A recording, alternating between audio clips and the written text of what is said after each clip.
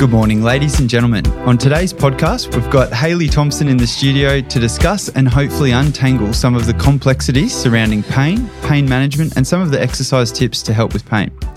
Thanks, Hayley, for coming in today. Pleasure. Thanks for having me, Andrew. So, Hayley is a titled musculoskeletal physiotherapist, having completed her postgraduate Masters of Physiotherapy.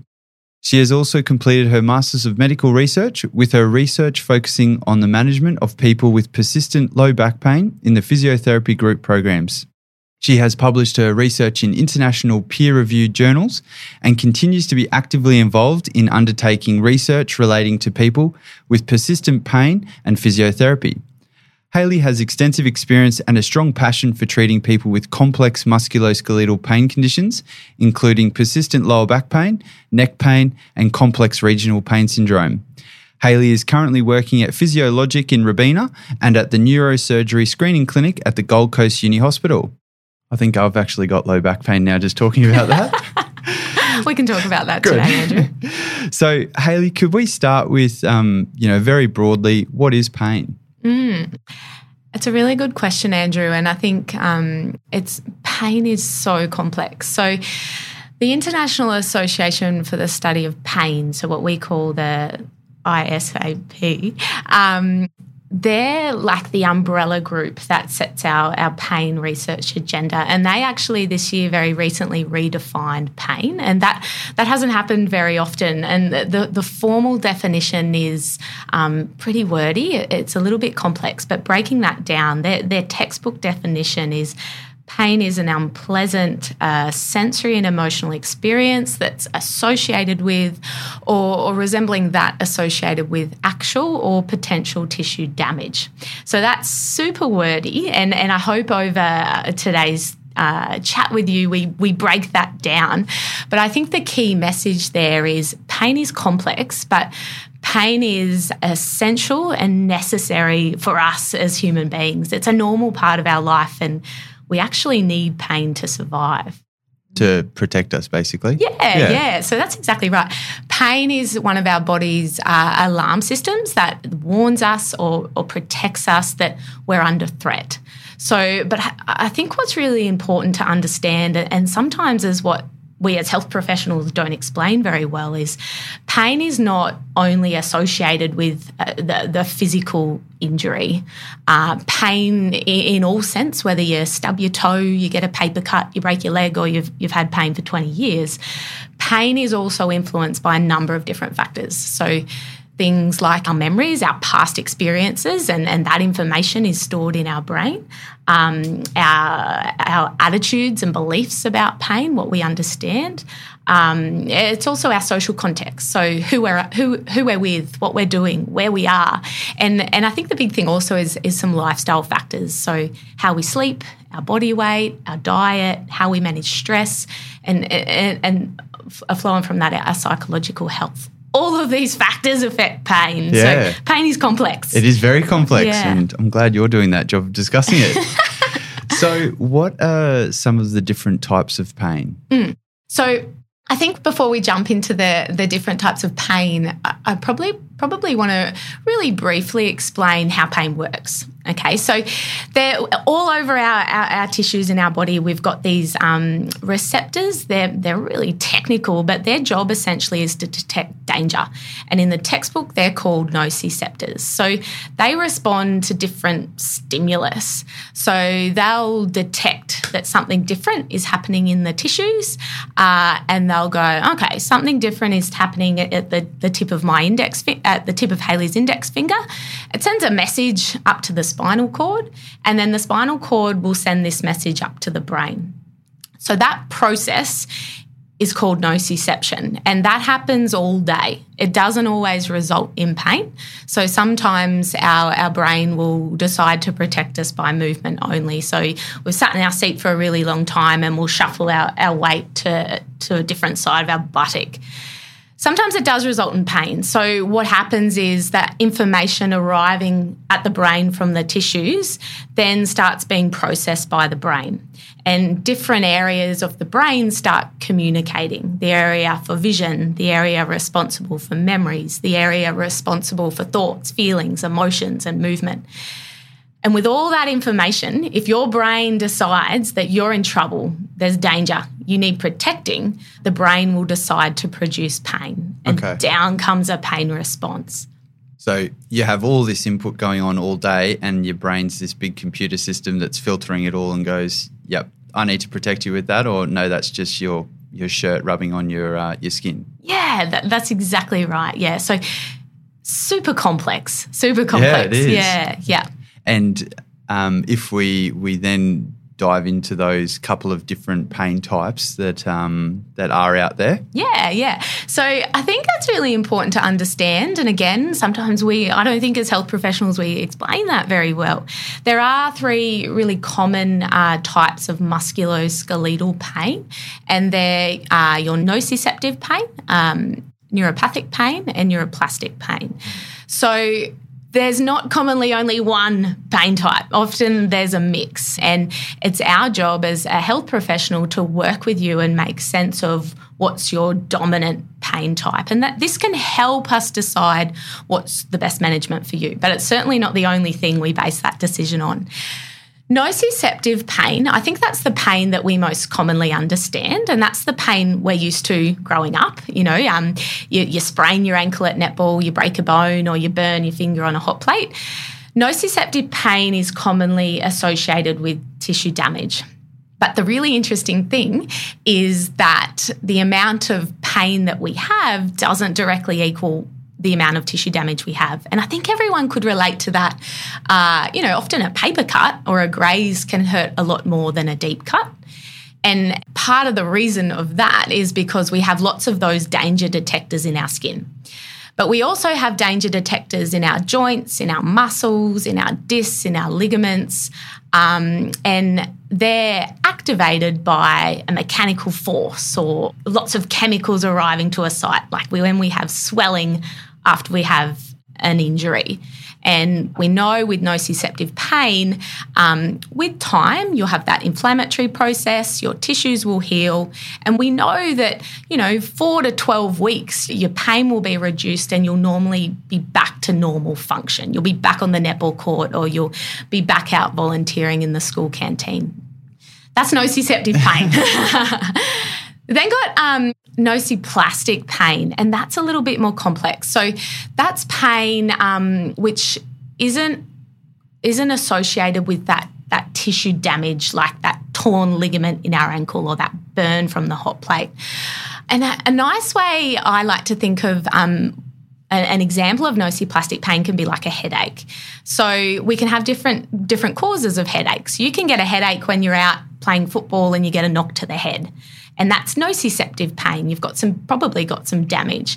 You can also get a headache when you're tired, run down, and stressed. And they both cause pain in the head, but you're going to, we as health professionals are going to assess them differently, and we're going to manage them differently. The one caused by the knock to the head, we might send off for a scan.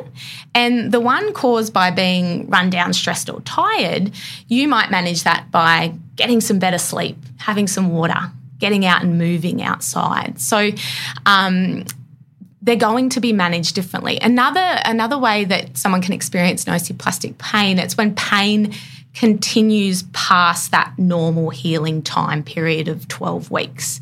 So we know the longer your nervous system produces pain for, the better it gets at producing pain, and you start getting these changes in your nervous system. And we'll talk a little bit about that. But the last pain type is neuropathic pain, and that's probably a little bit less common than the first two. But neuropathic pain is when you have a damage or injury or dysfunction to a nerve, and that can be a result of a number of different factors. It can be a result of trauma, so actually injury to a nerve. It can be the result following surgery, we see. It can also be a result of a disease such as diabetes. And you can also get neuropathic pain following cancer treatment, for example. So like it can be a consequence of having chemotherapy. So nerve pain, or neuropathic pain, people will commonly describe as a burning, sharp, shooting, electric shock type sensation. And they'll normally say it feels a little bit different to the usual types of pain. Okay. Because my next question was going to be, I've been I feel like I've got nerve pain, and basically what does that mean? Because in clinic we tend to hear someone might say, I've got nerve pain, but it doesn't sound, from what you've explained, it doesn't actually sound like neuropathic pain. What could they be talking about then? I think nerve pain, neuropathic pain, it's almost like a big umbrella term. And I think commonly in our day-to-day lives, people are really familiar with the term like sciatica, and I've got nerve pain. But it can be all different types of things, and your story that you share with your health professional, like your physio, can make sense of what that actually is. Sometimes it can be the result of your nerve being compressed, and that's when we're looking for it can be looking for things such as changes in your bladder or bowel function, or you're progressively getting weaker. And sometimes it's a result of your nerve being irritated, so something's actually touching the nerve, and your nerve isn't more like a dysfunction. It's not sliding and gliding and moving nicely like it should. So it's really important that you debunk that and discuss that specifically with your physio or your health professional, because there's certainly all different types of all different causes of nerve pain. Okay. And does pins and needles or numbness, does that mean that you're experiencing neuropathic pain? Pins and needles and numbness, tingling, and sometimes like an itching sensation, they very commonly present with neuropathic pain, yes. But again, not always. There can be different reasons for that as well. Okay. Yeah. Pain is still complex. So if you're experiencing pain, does this necessarily mean that there's tissue damage? I love that question. And I think if you and I were sitting here like 15, 20 years ago, Andrew, I'd give you a really different answer than what I'll give you today. So in short, no, it doesn't. But let's chat about that a little bit more. So I think day to day, growing up, what we're used to, we actually commonly think it does, like your standard ankle sprain or your fracture or your burn. Those day-to-day things in life, our common experience is we have an injury. As a result of that injury, we have pain. When that injury gets better, our pain goes away. That's what a lot of us think. But we now know from really good research in pain science that that's most definitely not the case. So we know very confidently that the amount of pain we have doesn't directly equal how much tissue damage we have. And the really interesting thing is they can't even prove that it does in really highly controlled experiments. So probably my favourite experiment to discuss this topic is a really well-known research group who are Australian down in Adelaide. They did a really nice study where they looked at, they had people who, they call them healthy people, so they don't have pain day to day, and they hooked them up and they had a really cold probe, so minus 20 degrees, and they put that probe on the back of someone's hand. And that probe was either delivered with a red light, so at the same time they saw a red light, or the same probe, but the person didn't know it was the same probe, was delivered with a blue light. And the findings are really interesting. So when the probe was delivered with a red light, on average, people reported a lot more pain. So in some people reported 8 out of 10 pain with the red light and 2 out of 10 pain when that same probe was delivered with the blue light. Wow. Yeah, so it's not that they think there was less pain or they think there was more pain. There was less pain or there was a lot more pain. And that is because nothing different is happening at the hand where the cold probe was put on. The message coming up from the hand to the brain was the same. What was different was how the brain processed that information. So it saw a different light. It started gathering information already stored in the brain. Okay, what's happening here? I've seen a red light. What do I associate a red light with? Blood, danger, hospitals, fire engines. Well, she needs protecting. She's potentially in danger here. I'm going to send down a pain response to protect her. Yep. So pain is complex, Andrew. Yeah. It really is. Yeah. I love that example. And Hayley, I know that your special area is chronic pain and persistent pain, but if someone's had pain for years, will that pain ever go away? It's interesting. And again, I think what's really exciting is the answer now is yes, and we know that from good research. So we know from research, but I think more importantly for people listening who have pain, we know from working with people who've had long-term pain that if you can work with a good educator and coach, a health professional that can help you make sense of your pain, help you understand what's going on, help you engage in good treatment, whether that's movement, improving your sleep, sometimes that's psychological input, managing your stress, staying socially connected, then we know that recovery is possible. Okay. Yeah. And, and that's because we know the nervous system can change. We used to think our brains were these hardwired machines, but we now know that you've got this overprotective nervous system. It's protecting you too well. But we know from the evidence that we can reverse those changes. We can reduce the sensitivity of that nervous system. Okay. That's fantastic because there is obviously a bit of a light at the end of the tunnel for some people. Yeah. Look, I can tell that you're really passionate about pain, and because we've got you here, I want to ask you some more questions, gobble up that knowledge. But do you as a clinician, do you need scans to help you explain why someone's getting pain? This is a question that people with pain come in and ask straight away. So I think it's a nice one to discuss today. First and foremost, I would say scans can be essential. They certainly have their place in managing pain, and that's really important that message is not lost. What we do know, however, for example, people with back pain, only 5 to 10% of people with back pain need scans. So the technology in imaging, it has just incredibly improved over the years, and it's really good for picking up things like malignancies, fractures, infections, or potential nerve compression, which I was talking about earlier, if that's associated with things like changes in your bladder or bowel, or you're gradually getting weaker. We know those sort of things, if there's suspicion of them, we need a scan, and the scan will pick up those changes. We'll see them, and then we can act on them quickly. Yep. And that's when it's helpful.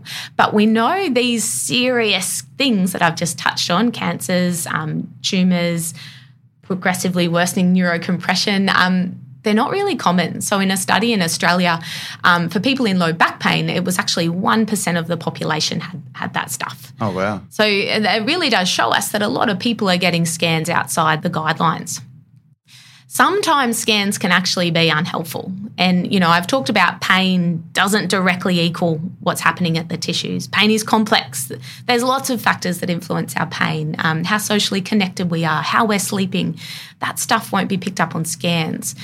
They actually did a study where they scanned people early who didn't actually fall under those guidelines, and they compared their outcomes compared to people that were matched to those same people by age and what they presented with that didn't get scans. And they actually found that the people who got early scans that didn't need them did worse. So they were 8 times more likely to have surgery, and that their healthcare costs were 5 times higher than the other group. And obviously that their function was also not as good. So what they were doing day to day wasn't as good. So scans can be unhelpful. Yeah. And so as a clinician, are there certain things that you might ask or look for that will help you to determine whether a scan's appropriate? Yeah, most definitely. So as I said, there are specific cases where scans are essential. And so if I stay, there's lots of different things. We work with people who have pain from their tendons and muscles. But if I stay with the spine and back pain, we'll be asking you questions, and I'm sure you'd be familiar with some of them if you've been to a physio with back pain. We'll be asking you, have you had any recent changes in your bladder or bowel function? We'll be asking you, are you walking differently? Are you walking like you don't have control of your legs, almost like you're drunk but you're not? Do you have any changes in sensation up in your groin region? We'll also be asking you questions like, do you have any pain at night? Do you have this constant night pain that's waking you up and you can't get comfortable? We'll also ask you questions when we listen to your story. Well, what happened? Did this happen after you got up from your armchair, or did this happen after you fell off your ladder and landed awkwardly on your neck? Was there trauma? Yep. So there are a couple of sort of key things. There's a few others, but there are a few key things where we'll be looking at, does this person need a scan? Mm-hmm. Okay. I think you've summarised that very well. So, Hayley, thank you for coming on today's show. We do look forward to having you on the next episode where we'll be diving into a little bit more surrounding pain management. And given the complexity of that, I'm really looking forward to the chat. So thank you for coming on today. Thank you, Andrew. Guys, be sure to leave us with a rating and review if you like the show.